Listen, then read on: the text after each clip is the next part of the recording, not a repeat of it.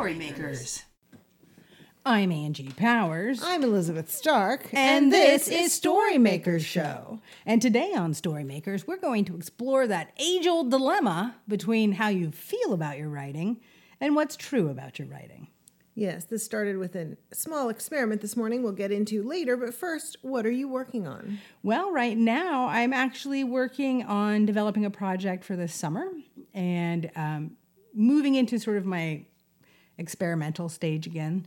So I'm hoping to experiment on another long-form video project. So We don't call it film anymore. well, I think that's a little disingenuous because I'm not actually using film, nor does it show up in a movie theater near you. All right. How about you, Elizabeth? What are you working on? What are you working on? I don't know if I mentioned this on a podcast yet, but I'm retyping my novel. Wow. Yeah. That's a project. So you're just typing it. Well, I'm not just typing it, but I actually adore this. I've never done this before. You know, I think we've talked about, and I've been tempted by various people's assertions that they, you know, throw out or put aside the entire manuscript, start from scratch. Not because they're rejecting it entirely, but just to I don't know, Gabriel Talent talks about that. He wrote My Absolute Darling. You know, he like 12 different times he sort of put it aside. You know, he would read it, kind of hold what was good about it, and then rewrite it. Anyway, so that has always been intriguing to me, but also overwhelming. Mm-hmm. So I'm not doing that. That's what I'm not doing. But I am I have the printed out, edited manuscript on one side physically, and then I'm typing it back in. And as I'm typing, I'm then much freer to change the sentences. I'm not editing. I'm recreating. Do you know what I mean? Even though very often it's the same sentence, because I've worked really hard on this thing. But anyway, and I mean, I'm also making many other major changes. So I'm just in this yet another big revision. So that sounds like fun. Well, it actually, mostly is. But as we found this morning, so just to fill everybody in, I had gotten to a scene. I'd written a version of it and thought, oh, this is so bad. It can't happen this way. And maybe I need more information. I texted someone and didn't hear back. I started ordering books from the library and listening to podcasts and just doing all this. So panicking. Well, researching is another word for it. And then I just was like, I was like, should I? I didn't want to skip it because I sort of feel like I'm moving forward through it in this deep way, like with a comb because of the retyping. And so I just didn't want to jump over something and leave a hole. And finally, I just asked you if I could read you the scene. Mm-hmm. And you said, let me just get some coffee and put my pants on. Yeah. It was a little early. Yeah. But you agreed eventually, once you had some coffee. And some pants. And I read it to you. And neither you nor I thought it was as hideously awful as I had felt while I was writing it. In fact, it seemed like, I can use this and move on. So there was a pretty big discrepancy between your analysis as you were writing it and your analysis as you were reading it. And I mean, the sad and the true thing is that I always say that voice in your head that comments while you're writing doesn't actually know anything about writing. It's just scared, right? Mm-hmm. But it's convincing. It presents as, and many people mislabel it as, your editor, your critic, your smart best friend, right? I mean, it presents in these ways that make it seem like I better listen to this voice that is saying, what the hell are you doing? This is terrible. Right. But actually that voice doesn't even know how to read, right? It's just panicking. Mm-hmm. I mean, maybe. Well, I also think, and there are a number of writing ideas about how you should feel while you're writing in order to have a sense of your writing's worth. So sometimes it's like, well, if you're bored, maybe what you're writing is boring. That came up at camp. And I think sometimes it can be true. And I think that once you've hit a certain level where you're writing often enough,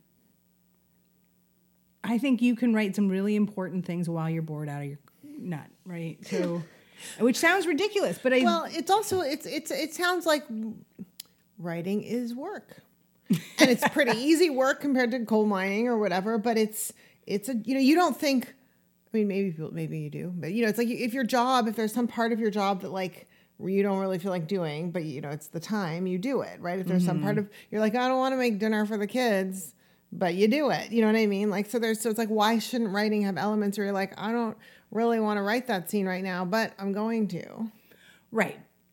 So that addresses the boring part, but the horror that rises up from inside of us to tell us that what we're doing is just, and that voice throws just whatever you're afraid of. So if you're someone who was raised Catholic, then you get this, like, you are so arrogant to imagine that you could attain some level of perfection. Or even competence. And if if that's not your bag, it's like, oh my goodness, like, you maybe have a reader in your own mind who's going to be, giving you feedback about the suckiness of it. Yeah, I think I felt like, oh, this is cliched, this is unbelievable, which is sort of almost contradictory in a way. But, anyway, it just felt like, oh, I don't know what I'm doing enough, right? I have to run back and do more research, run back and figure out more in my brain before I go writing. Which ultimately gets to this other idea, which is that, and this isn't true just of writing, it's true of everything, that your emotions are not always an accurate gauge of what's actually happening. And on the flip side, there's no reason you should expect that anything you do will be unendingly entertaining or good or fun, or the things that we somehow, if you're following your passion, then this is like what's true. And it's like, you know what? I think people follow their passion and have days where they're just like, ugh, Well, the thing is, if you flit after your various passions and they change from moment to moment, you're not going to sort of ever build or complete something. Exactly. So you follow your passion and then pretty soon you're like slugging for a while through the marshlands or whatever, right? And then there's your passion. And right. And maybe you even find you like slugging through the marshlands. Slogging? What's the word I'm looking for? Here's the other thing that I think is really relevant to this whole conversation that I talk about. Just as long as it's relevant, because I don't want to mess around with irrelevant. Well, I think it's important even. Ooh. Well, yeah. Which is that this whole idea that the quality of your writing is not as markedly varied as our emotions tell us, right? So there I was thinking, this is just completely hideous, and then I read it back, and actually, it's at the level of competence that I generally write at, right? Which is more than 20 years ago. You know what I mean? Hopefully less than in 10 years, right? Mm-hmm. Like all of that. So you're it's like you get on it's like as if writing were bike riding. Right? If writing were bike riding, and we were like, I think everyone really got the distinction between those. I just wanted to enunciate well. And every time we were going to get on a bike, we were like, what if I can't remember how to balance? What if I fall over? There are people who what have if I don't know how to anxieties pedal? Like that, though. Yeah. I mean, I think that's it's actually totally an anxiety that comes up for, people who are doing public speaking or people who are in any kind of high stakes situation. So even though you're saying, bicycle riding, imagine if you were like, I have to ride this bike down a really steep hill in order to get this heart to a transplant patient at the hospital, like just in the foothills of the Alps. But all I have is a bike. How wonderful that our writing feels so high stakes. Yes. Right? I mean, because your whole self-image is on the line, right? It's more than your self-image, though. I mean, I actually think there's the deeper, like, I want to tell this story well, right? I think your self-image is far more impactful than you think. Like, the notion, your identity level assumptions about yourself are not things you want to challenge. Are you talking to me personally? No, just anybody. All of our listeners. As being humans, for, those of us who have a conscious and unconscious part of our brain, we have identities that we believe in about ourselves. We have things we believe to be true about ourselves. And so when we are putting ourselves in a situation, and this is fixed mindset, right? When we put ourselves in a situation that challenges our sense of self, and writing will always be that. Writing is always going to be, are you as good as your last piece, if your last piece was good? Or can you be better than your last? Can you be better than your last piece? But but I do think that there's this way in which, I mean, you can't, obviously there's some range, and that's why we edit and, cut lots of things and all of that. And at the same time, you're writing at a certain level, and it's just not varying in the extremes that it feels emotionally when you're doing it. So I think that's fascinating and so important to remember. And it's why I tell people to do that wonderful exercise that someone assigned me of trying to write badly. Because you just, it's like, go for it. Like, do the worst you can. And you're going to see that, like, even it has, like, hidden gems. And it's just writing. Whether you try to be bad or try to be brilliant, you're just kind of you. And depending on how you feel about yourself. Well, and it's all back to the emotions, right? I mean, I was listening to the audiobook of A Visit from the Goon Squad to just absorb some writing that I think is really wonderful. And I was so excited, and I was thinking, okay, like, this is how I'm going to rewrite my book. And then I sat down, and lo and behold, like, I'm not Jennifer Egan, and I can't write sentences like her just because I decided I could, any more than I could be my parent like my sister, just because I loved how she treated her kids. Right? I was like, oh, that's what kind of parent I'm going to be. And I'm going to write like Jennifer Egan. And, like, I can't even tell you my Olympic plans, It's hilarious. I think we've hit the end of this topic. Should we just wrap it up? Let's just have a short episode and go right on to Steal This. Okay. Because this was like a momentary insight. And then we were talking about it over breakfast. And then it seemed like this should be a podcast. But then, like, hours more went by, and now it's afternoon. And I think we've said it. We've said what needed to be said. Feelings in between. Well, so let's just recap a couple things. So the takeaways are, you're going to have these feelings about your writing. No matter what.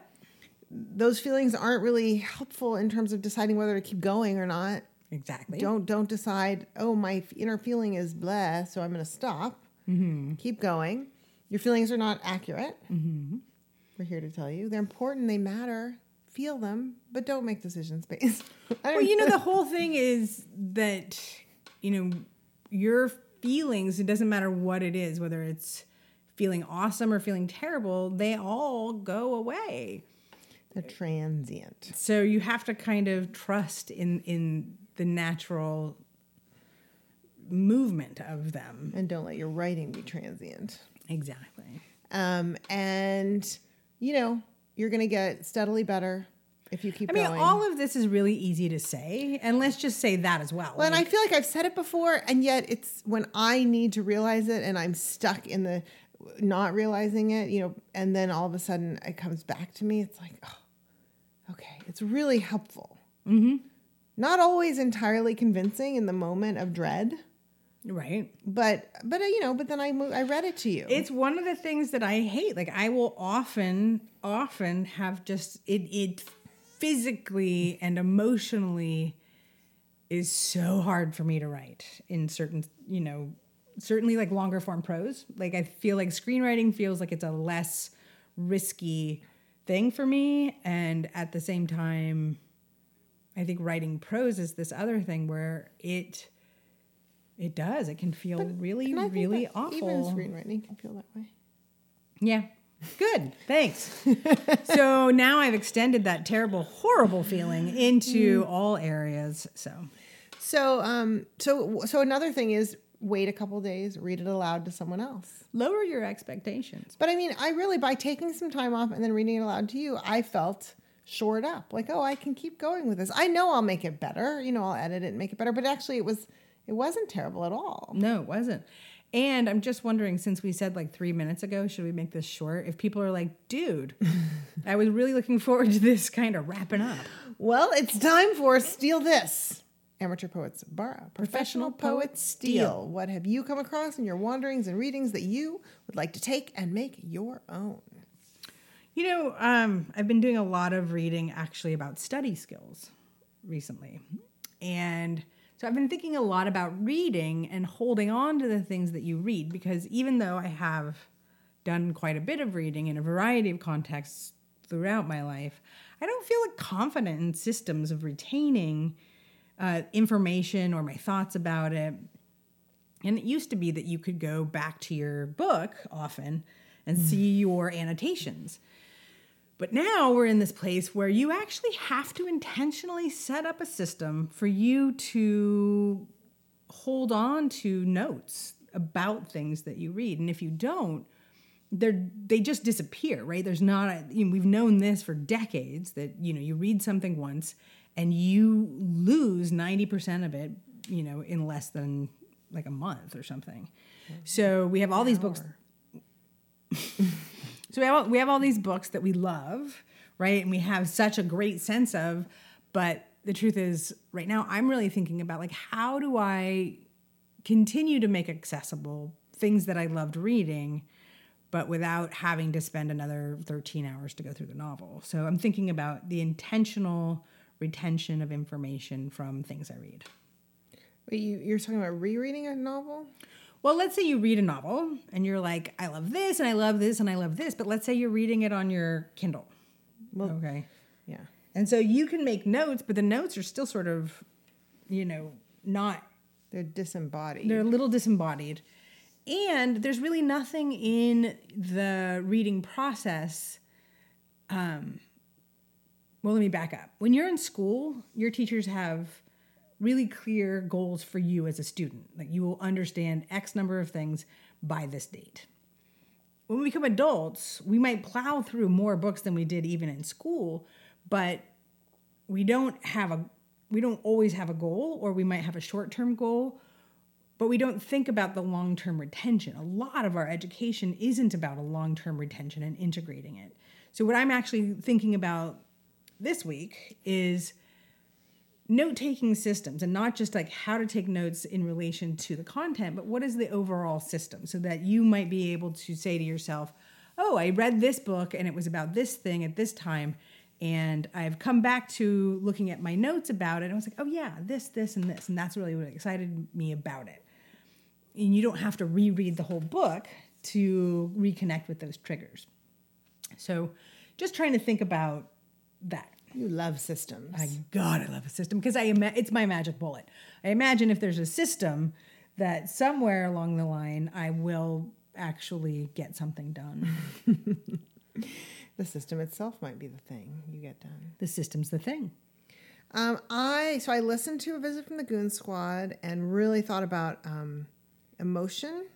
That's my sort of big thinking thing, right? Is like how explicit emotion often is, and actually theme as well, and how shaping and kind of like it creates this beautiful through line that, all these people are thinking and feeling about, in The Visit. The Goon Squad about sort of time and its impact on our lives. And now I'm listening to The Keep, another Jennifer Egan book. And, he's the main character is kind of very aware of power, and he has a magical power, a human magical power of like being able to sort of read the power dynamics in a situation very quickly. And so there's just a lot of things about power and imagination. And I'm just thinking there is something that I love about theme. And I think it sounds like one of those things that's like super abstract and like, don't even worry about it. But it's actually... I never get why people say that. I don't even understand why you would embark on editing a book that you'd written. I will give people, like, you need to write a draft to explore and discover what the theme is. I'll totally give you that. But if you don't know what your theme is by the time that you've finished the draft and are approaching revision... I have no idea how you actually can revise. Yeah, so it's really fun to listen for these things and to listen to how every beat is an emotional beat. Mm-hmm. I feel like, did I already talk about this? I don't know. This is what I'm completely obsessed with. So I'm thinking about it in class. I thought about it during Sonoma County Writers Camp, and I'm still thinking about it. So what are you stealing? So I'm going to steal, this kind of... And I know Jennifer Egan does this kind of crazy big draft and then figures it all out and does all this thinking and whatever. And I guess I'm just, I'm really working on the beat by beat emotion that I'm kind of, and then I want to steal that. And then I want to really sort of steal just that awareness of theme and the different ways that it presents itself organically, but pushed to the surface in a manuscript. Mm-hmm. That it's something that you can be, that as a writer, when you're aware of it, you can sort of go, okay, here's that moment where the theme is really rising up. Mm-hmm. So, all right, there you go. That's another Storymaker show. No taglines. Come on, people. What do you want us to say to you? Or we can do an ASMR tagline.